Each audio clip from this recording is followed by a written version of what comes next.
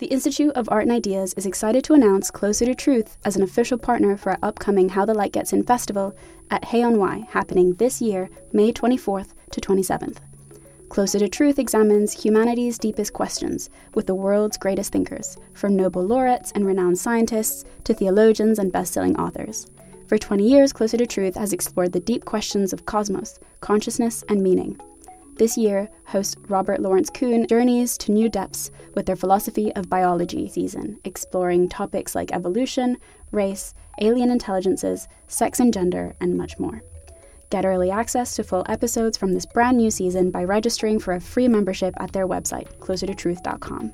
Discover the fundamental issues of existence, engage new and diverse ways of thinking, and seek out your own answers with Closer to Truth.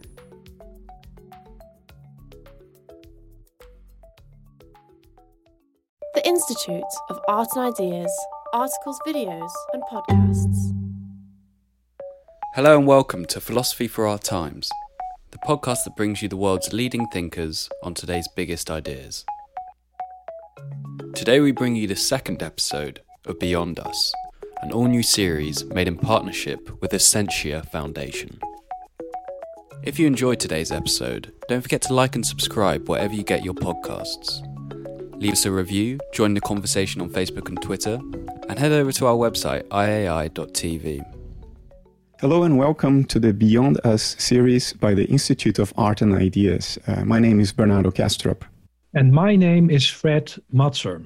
In this series, we will explore 4 concepts that underpin and define the modern world: knowledge, competition, language, and growth. And in each episode, we're joined by a leading thinker to help us, and hopefully you, see each concept in a new light. The second episode of the series, we discuss competition, what it is, how it differs from cooperation, what role it plays in evolution, and how the concept of competition shapes society.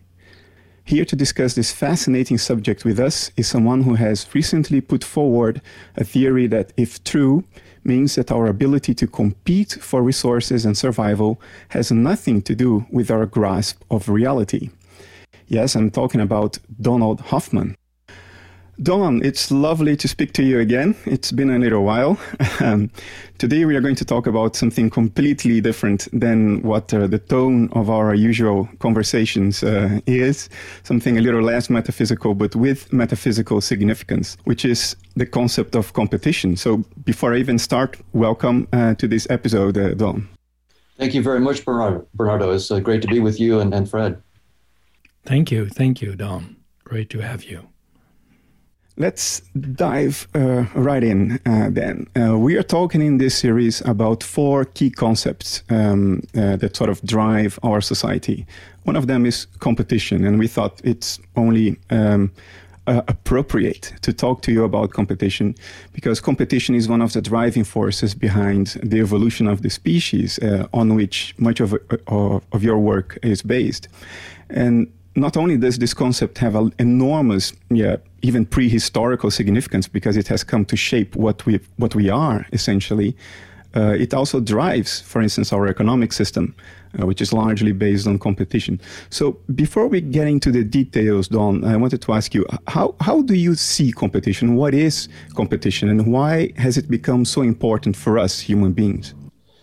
Right. So the framework that I'll address that in is evolutionary game theory, which is a mathematical model for evolution by natural selection. And there's the notion of different strategies. So you have different strategies for interacting with, so think about a game where you have a bunch of players and you're playing a game of chess or playing a game of whatever it might be, and you can have different strategies. And evolution doesn't restrict the strategies to just competitive strategies, right? You can have cooperative strategies. And so in evolutionary game theory, what we do is study what will happen when you have different kinds of strategies interacting. So I'll give a concrete, simple example. So there's, suppose that there are resources around and there's a dove strategy for collecting those resources. A dove when two doves meet, and there's a resource there, they will flip a coin, and politely, whoever wins the flip gets the resource, and the other one, they don't fight. There's no competition. So they're doves. Okay, that's one strategy that you could have. And it turns out that if everybody's a dove, no one gets hurt, and it's quite nice. Everything goes quite well. But now consider another strategy called the hawk strategy. And hawks, whenever they meet any other player, they always escalate. They will fight until someone loses, and so whereas a dove will never fight. Okay, so what happens is that if everybody's a dove, that's a very fit strategy, and cooperation works very, very well. The problem is that if you're a hawk and everybody else is a dove, then you will always win, right? So every time you meet a dove, the dove backs down, you get all the resources, and the dove loses. And there's no harm to the hawk. Now, on the other hand, if everybody's a hawk, depending on how much damage you get when you fight, it could be very, very bad news to be a hawk. So what you see is there's no such thing as a good strategy or a bad strategy. The strategies are what they call frequency dependent. It depends on what the other players are doing and what strategies they have. So if everybody is cooperating, then it just turns out mathematically that being a hawk is more fit in the sense that you will win and get more payoffs. If everybody's a hawk, then it actually might be better to be a dove because you're not getting all the injuries that the hawks are, right? And so it turns out you can, by playing with how much injury you get when you fight versus how much payoff you get when you win, you can switch the proportion, the long-term proportion of hawks and doves. And so that gives you just a feel in a simple game that evolution isn't just about cooperation or just about competition. It's about strategies. And it turns out there's no such thing as the right strategy. And so it's not the case that competition is the right strategy, right? That's just too simplistic. It depends on what the other players are doing and what the payoffs are. So it's really quite nuanced. And so what you find in evolutionary theory is it doesn't just say we always compete. No, there's lots of examples in nature of cooperation, and we can talk about them. And so that can evolve. Cooperation can evolve. But maybe I should stop and let you go where you want.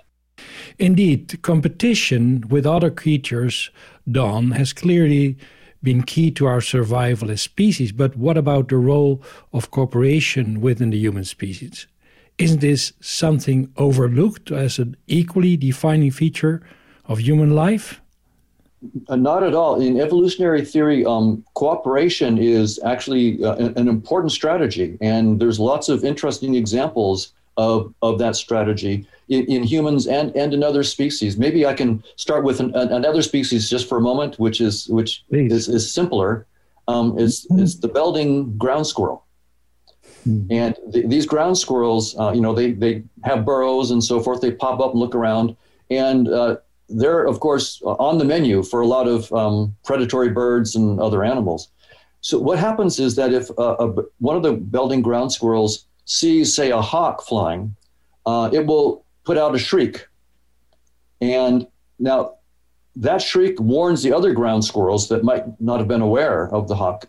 And they can go scurrying to their holes. But this is also a call that says dinner is right here, right? When I'm shrieking, I'm giving, I'm drawing attention to myself. So there is an altruistic behavior. So how did that altruistic behavior evolve? Now, a standard story within evolutionary theory is based on the notion of what's sometimes called the selfish gene, right? So of course that's just a figure of speech. The genes have no emotions or anything like that. But it's that genes. The idea is that instead of looking at things evolutionarily from the point of view of the organism being the central feature, look at it from the point of view of genes being the central feature, and whether a gene gets passed to the next generation as being sort of the central feature guiding evolution. And the idea then is this, that if there was a gene that coded for that kind of behavior, where you give a shrink when there's danger, there is a chance, of course, that squirrel that gives the shriek will die. There's an increased chance. But if that gene is in all the other squirrels, or most of the other squirrels, then the other squirrels have a better chance of surviving with that gene. And that's the point. If the other squirrels have the gene, then sacrificing one squirrel could be worth the punishment, worth the cost, if it saves a bunch of other squirrels that have the gene. So in this point of view, and again, I'm not saying this is the final word or the right way to think about it. This is just the best way that we have it right now in our best scientific theory.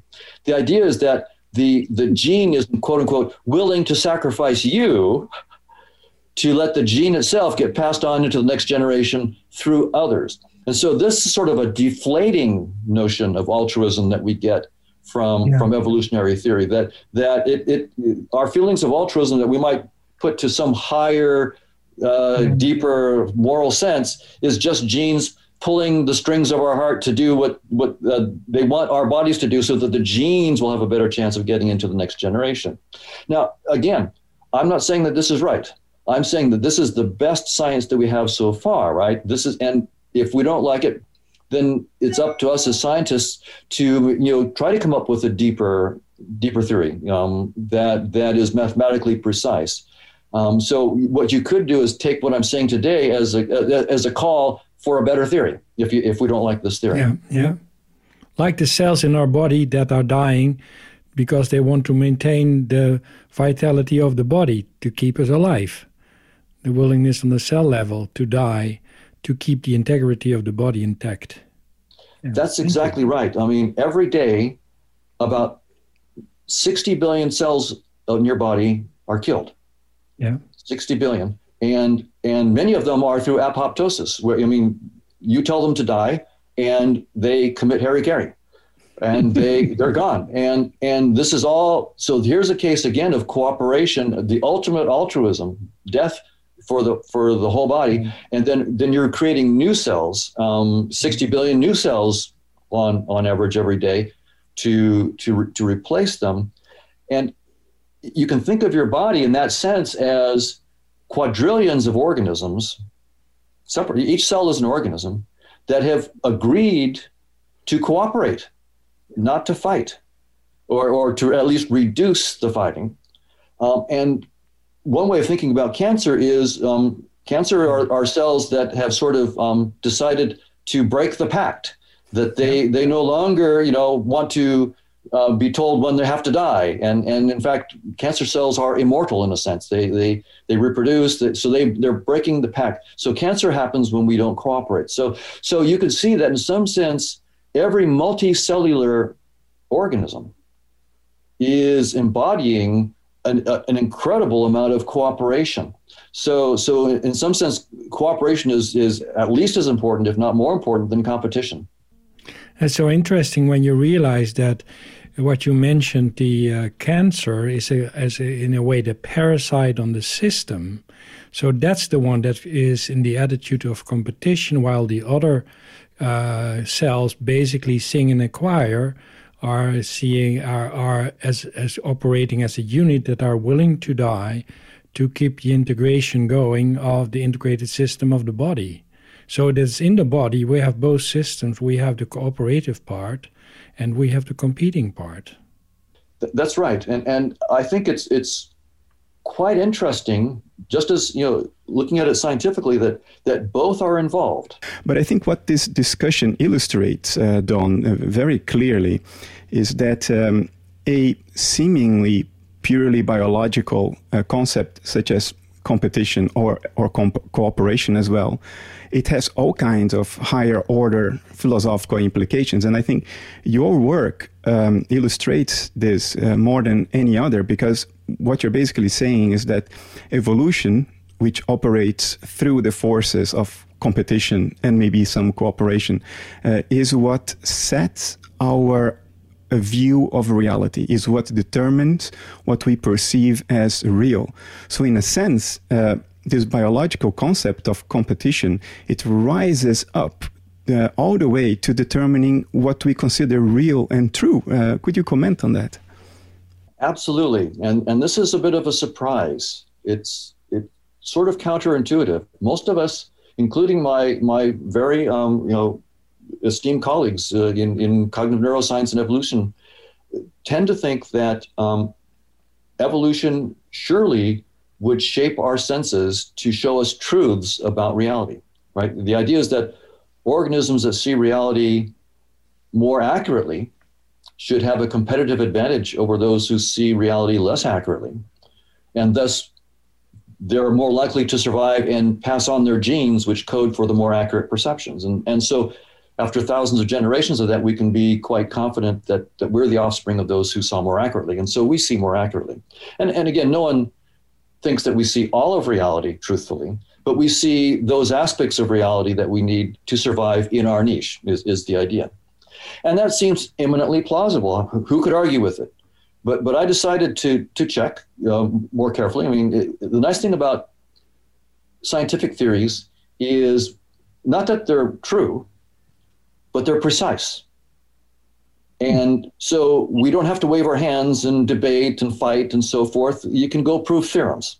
And evolution by natural selection, whether or not it's true, is precise. And there's evolutionary game theory. So we can go see what that theory actually says. And so I first, I'm not a mathematician, so I first worked with some graduate students 10, 12 years ago, and we did simulations just to see what would happen, because we could write evolutionary game simulations. And I thought maybe, it would be, maybe it takes too much time and energy to compute the truth. Maybe there are selection pressures not to see the truth because it's just, it's a lot of time and energy. Maybe we'll have heuristics and shortcuts because of that. Well, and the simulation showed that plays a role, but the simulation showed something deeper. And this was Brian Marion and Justin Mark who did the simulations. What we discovered was that it's the payoffs. When I talked about the hawks and the doves, and you get certain payoffs for winning and penalties for losing and so forth. Those payoff functions, they're the heart and soul of these games, right? And what we discovered is the payoff functions do depend on the state of the world, but almost surely those payoff functions erase information about the structure of the world. That's the key point. I'll say it again. The payoff functions which guide whether you're going to survive or not, they do depend on the state of the world and its structure, but they almost surely erase all information about the structure of the world. And since evolution is shaping our senses based on the payoff functions, and the payoff functions have no information about the structure of the world, there's no way for evolution to shape our senses to see the true structure of the world, whatever it might be. It's that simple. And so it's a theorem of evolution by natural selection. The probability that any of our perceptions, space and time, colors, objects, no structure of our perceptions reflects true structures of objective reality, almost surely. The probability is zero that we see reality as it is. That now, again, I'm not saying that that's true. I'm saying that it's a theorem of evolution by natural selection. So as a scientist, again, my attitude is I love our scientific theories because they're precise and they encode untold years of work by brilliant people that have really done their homework and tried to write down with mathematical precision what they've learned. And it's the best we've got, but it doesn't mean it's right. So all we can do as scientists is to look at our best scientific theories. I respect them for their brilliance and their precision. And then as a scientist, I also pay them the honor of trying to destroy them by finding where they might have holes, where they might have flaws. Not in any negative sense. I mean, I'm going to respect a theory that I destroy because they're brilliant theories. But the idea is to try to then get to the next level. So about 120 years ago, many physicists were quite convinced that Newtonian physics was the final word in physics. And there was a sort of a complacency among many, not all, but many physicists that, it's been done, and we shouldn't encourage bright young people to go into physics. They should go into some other fields. There's just a few little things to mop up in physics. Well, there's a different attitude that you can have, which is Newtonian physics has been great for several centuries, but we should be always looking to try to break it. And if you'd been looking to try to break it, you're going to make progress more quickly. It turns out it needed to be broken. And, eventually in Planck in 1900 and Einstein in 1905 found, the ways to break through eventually. And so my attitude as a scientist is that we should just assume, it should just be a matter of assumption that our current theories are wrong. Not trivially wrong. Right? I mean, these are the works of brilliant people who've won Nobel Prizes and so forth. It's not trivially wrong. And so the current generation has to study these theories very, very carefully. And then it's going to be hard work to come up with the next step because, you have to. Yeah. So this is not trivial. So that's my attitude in all this is that when I'm looking at evolutionary theory and I'm saying that it entails we don't see reality as it is, that seems to be a theorem of evolution. Now, one can then say, well, I think that we do see reality as it is, or at least some aspects of reality. In that case, then you owe the scientific community a deeper theory. What is that deeper reality? How come in that deeper view of reality it's possible for creatures like us to see some of reality? And also you have to explain why in this deeper theory, it looks from the point of view of evolution by natural selection, like you can't see reality as it is. You have to explain the emergence of evolutionary theory as a special case of this deeper theory. And that's what I'm up to. I'm looking for a deeper theory. In my case, I'm looking for a theory in which consciousness is fundamental. But that deeper theory then might allow that some of our perceptions are true, despite the theorem that I've got. By the way, the theorem, I should give proper credit. Chetan Prakash, my longtime friend and collaborator since the 1980s, was the one that I took this to. When I said, we got these simulations, it looks like, I said, I think there's a theorem here. So he and I discussed it, but he's the mathematician. Chetan brought it through, and we have a couple papers that were just published recently that have the theorems. So now what Chetan and I and others are looking for is a deeper theory of consciousness and the dynamics of consciousness, which then the job we have to do is to show how this deeper theory gives rise to what we call space and time and physical objects, what we call matter.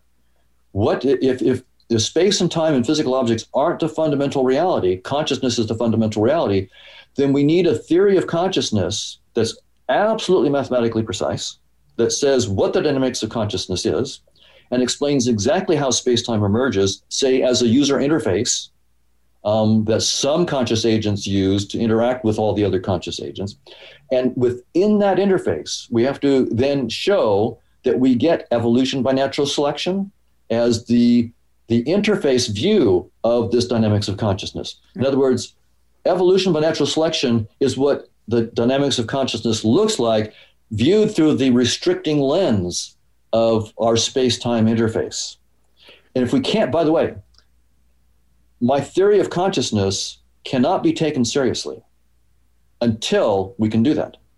Until we can show how to get space-time emerging and get evolution by natural selection emerging, also, by the way, special relativity, general relativity, quantum field theory, until we can get those things emerging, there's no reason for any scientist to take a theory of consciousness seriously, right? And the reason is there's nothing for them to take seriously. There's nothing on the table. So, of course, we always have to have a debate of ideas and even mathematically imprecise ideas. There's a time for that in science. But for scientists to take anything seriously, it has to go beyond, sophomore discussions over beer about what our ideas are. It's got to be mathematically precise. So until we have something that's mathematically precise on the table, there's literally nothing for the scientists to react to. And they should pay no attention. Don, thank you. May I ask, as you know, I'm not a scientist, but a quality of competition is to exclude. It's a process of exclusion in consciousness excludes. Cooperation is a thought process, an attitude, a consciousness of inclusion. And when we look about consciousness as something that is non-local, that doesn't know time nor space, but is perhaps the womb of time and space, and we look from the infinite consciousness, we see time-space as a coexisting dynamic process that goes from high density to the edges of the universe where it is very thin, and where you see that everything transforms and interacts. From that perspective and that attitude, wouldn't you think that you come closer to being aware of the fundamentals of nature and reality? I'm betting that you're right.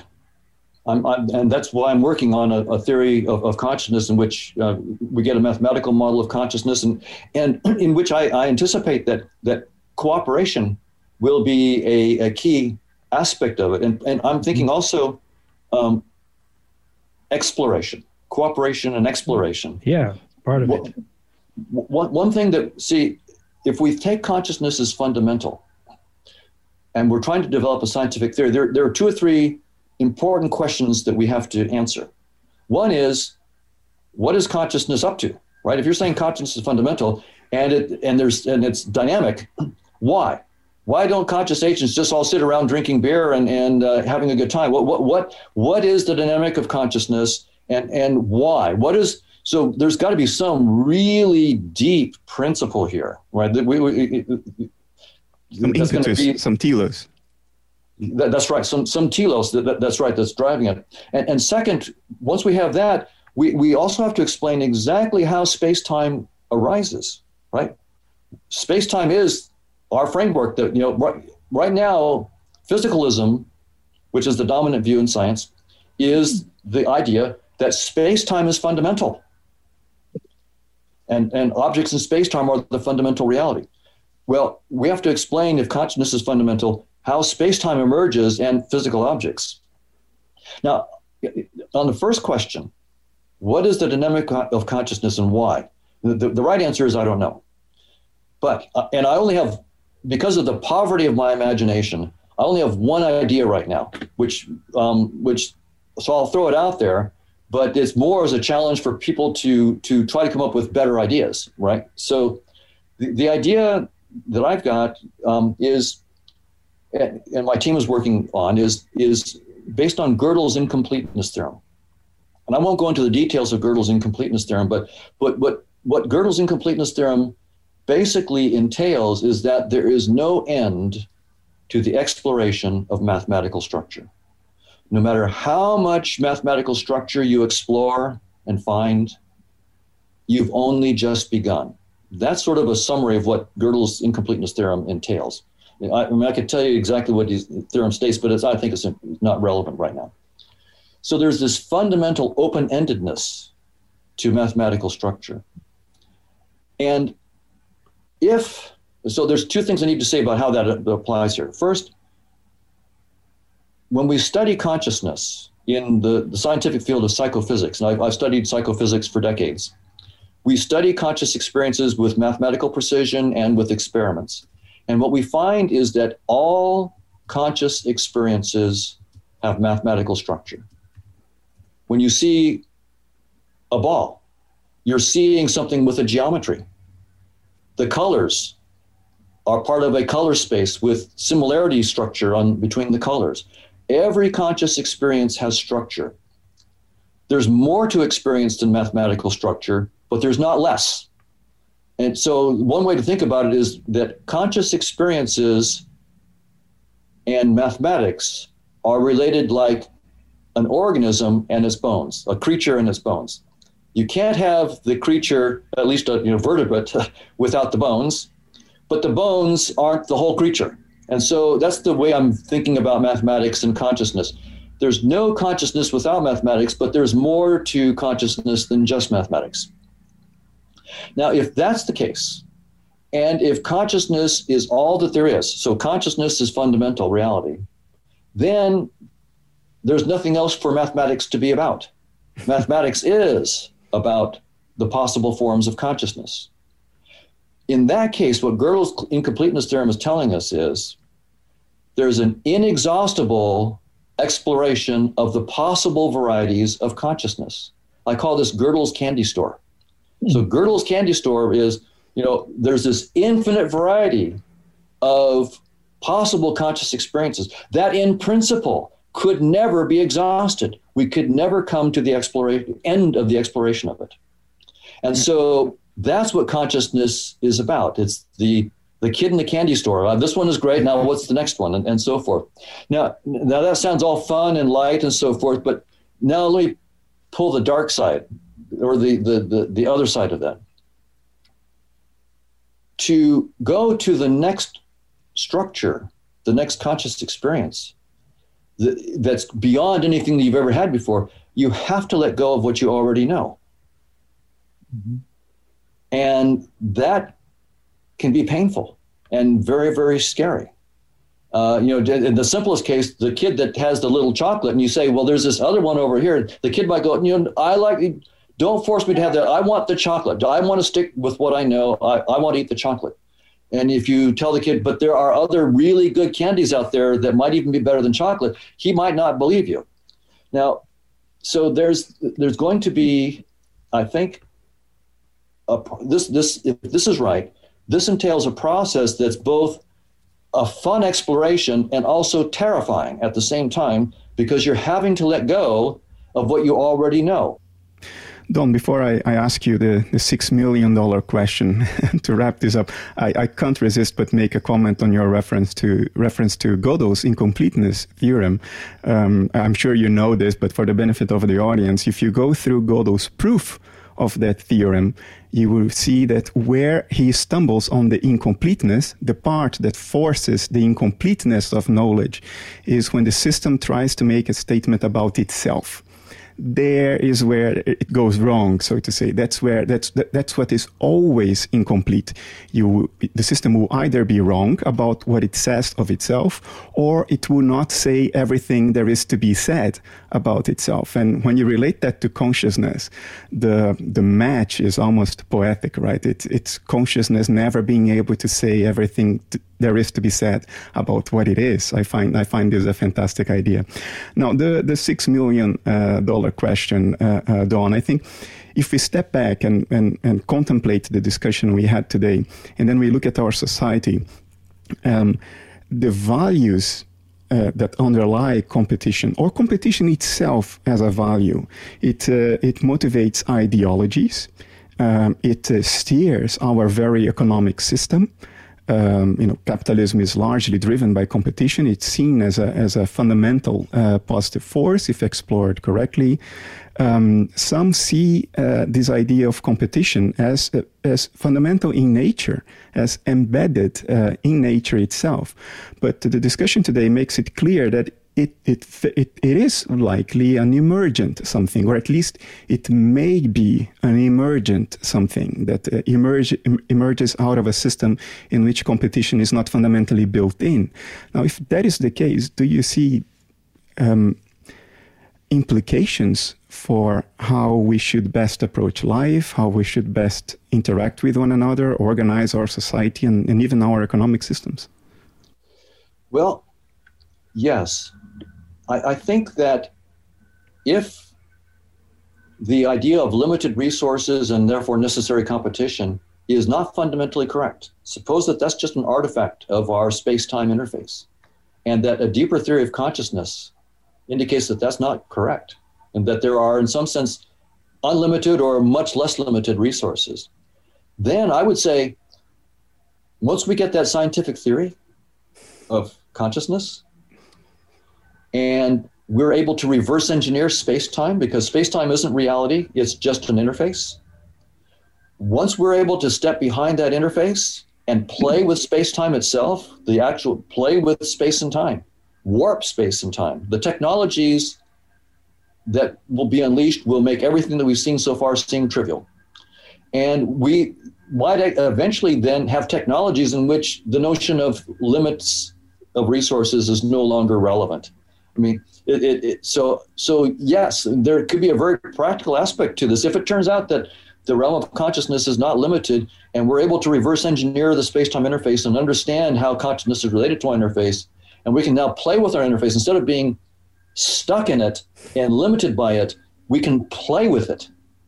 Then we may eventually find that there's no need for this kind of competition, except in the sense that I like to compete with someone on the tennis court, right? It's a friendly competition and it's fun, and then afterwards we have a beer, right? Exactly. John, may I ask, say, if we with, 6-7 billion people now, if we would help and change our neural pathways into moving to more, let's not compete, but let's compare with care in order to share with care, because we help to implant in people's mind that we are living together dynamically in a cooperative system where we do not need to compete, that we would find ourselves later in a completely different evolution. These, of course, goes together with limited wanting to have all kind of stuff. It goes together with taking more nutrition out of water, out of breathing. By chewing more, we would need less nutrients, and so on and so on. You know, basically you go from stress that is a side effect of competition, from which we all suffer now, to a more slow life with a different outcome. What are your thoughts when I just a little bit am fantasizing about this road? And what can we do about this together? Well, I agree. And I think that it is possible that, and that a theory of consciousness may be an important way forward on this, in which we find out that space-time and its limitations are not fundamental, and there's this deeper realm that's not limited. Well, just to give an example of the kind of possibilities, all of modern technology in modern society is based on electricity.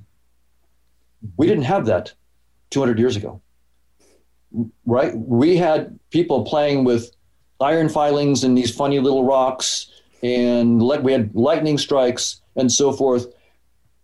We had no idea the power that could be released if we understood those rocks and those iron filings and those strikes of lightning. It took brilliant people centuries of hard work and luck, and then finally James Clerk Maxwell writing down what everybody had learned in a few equations that then unleashed modern society. Right now, we're talking like this because we got a deeper insight into something that we didn't understand, and it unleashed incredible power. And the idea is that is a mere warm-up. Once we really understand how consciousness works and the unlimited resources beyond space-time, but we have to have our equivalent of Maxwell's equations for this, then I think the notion of limitations may just be something we laugh about in the past. That was just like we laugh about having to light a candle to see into your house at night, right? Why don't you just flip on the switch? I mean, there's unlimited electricity and light. We will laugh at our current limitations about food and so forth in competition. But there's some serious work. I mean, it took a Maxwell. And Maxwell was a genius of the level of a Newton and an Einstein. I mean, he was a serious genius. We're going to need a bunch of researchers to do something the equivalent of that. And so I'm hoping that there's someone who can do this. It's not me, I'm not that smart, but someone who's got the power to take consciousness and turn it into a truly deep mathematical theory and then unleash what you're talking about. which is, Fred, the possibility of no limits of resources, and also maybe a new understanding of what kind of creatures we really are, that we don't need to compete. That was an illusion that we had to compete. I would love for it to come out that way. Gentlemen, this is an incredibly fascinating conversation, certainly for me. We have to leave it on this optimistic note for the future. I could sit here together with Fred and talk to you, Don, for another hour easily. Maybe we should do this sometime in the future. But in the meantime, thanks so much for being here and talking to us. I've enjoyed a lot. Fred, any final words? Well, I'm most grateful, Don. It was fascinating and very instructive to me, new insight, and was lovely to reconnect with you. Thank you so much. Thank you, Fred, and Bernardo, both. And Bernardo as well, of course. Yeah, thank you, my friend. And thanks to all the listeners for sticking around with us in this episode. I hope you've enjoyed it. And more is coming in the next couple of weeks. There will be more of the 4 big themes of our society in which Fred and I will discuss with another guest. So we'll see you then. Take care. Thanks for listening to this week's episode of Philosophy for Our Times. Remember to like, subscribe, and review wherever you listen. And tune in next week for more big ideas from the world's leading thinkers. Let's jump into Peppa's world of play. Look for spring flowers, hunt for muddy puddles, and bravely explore exciting places with Peppa playsets. Peppa Pig, inspiring kid confidence.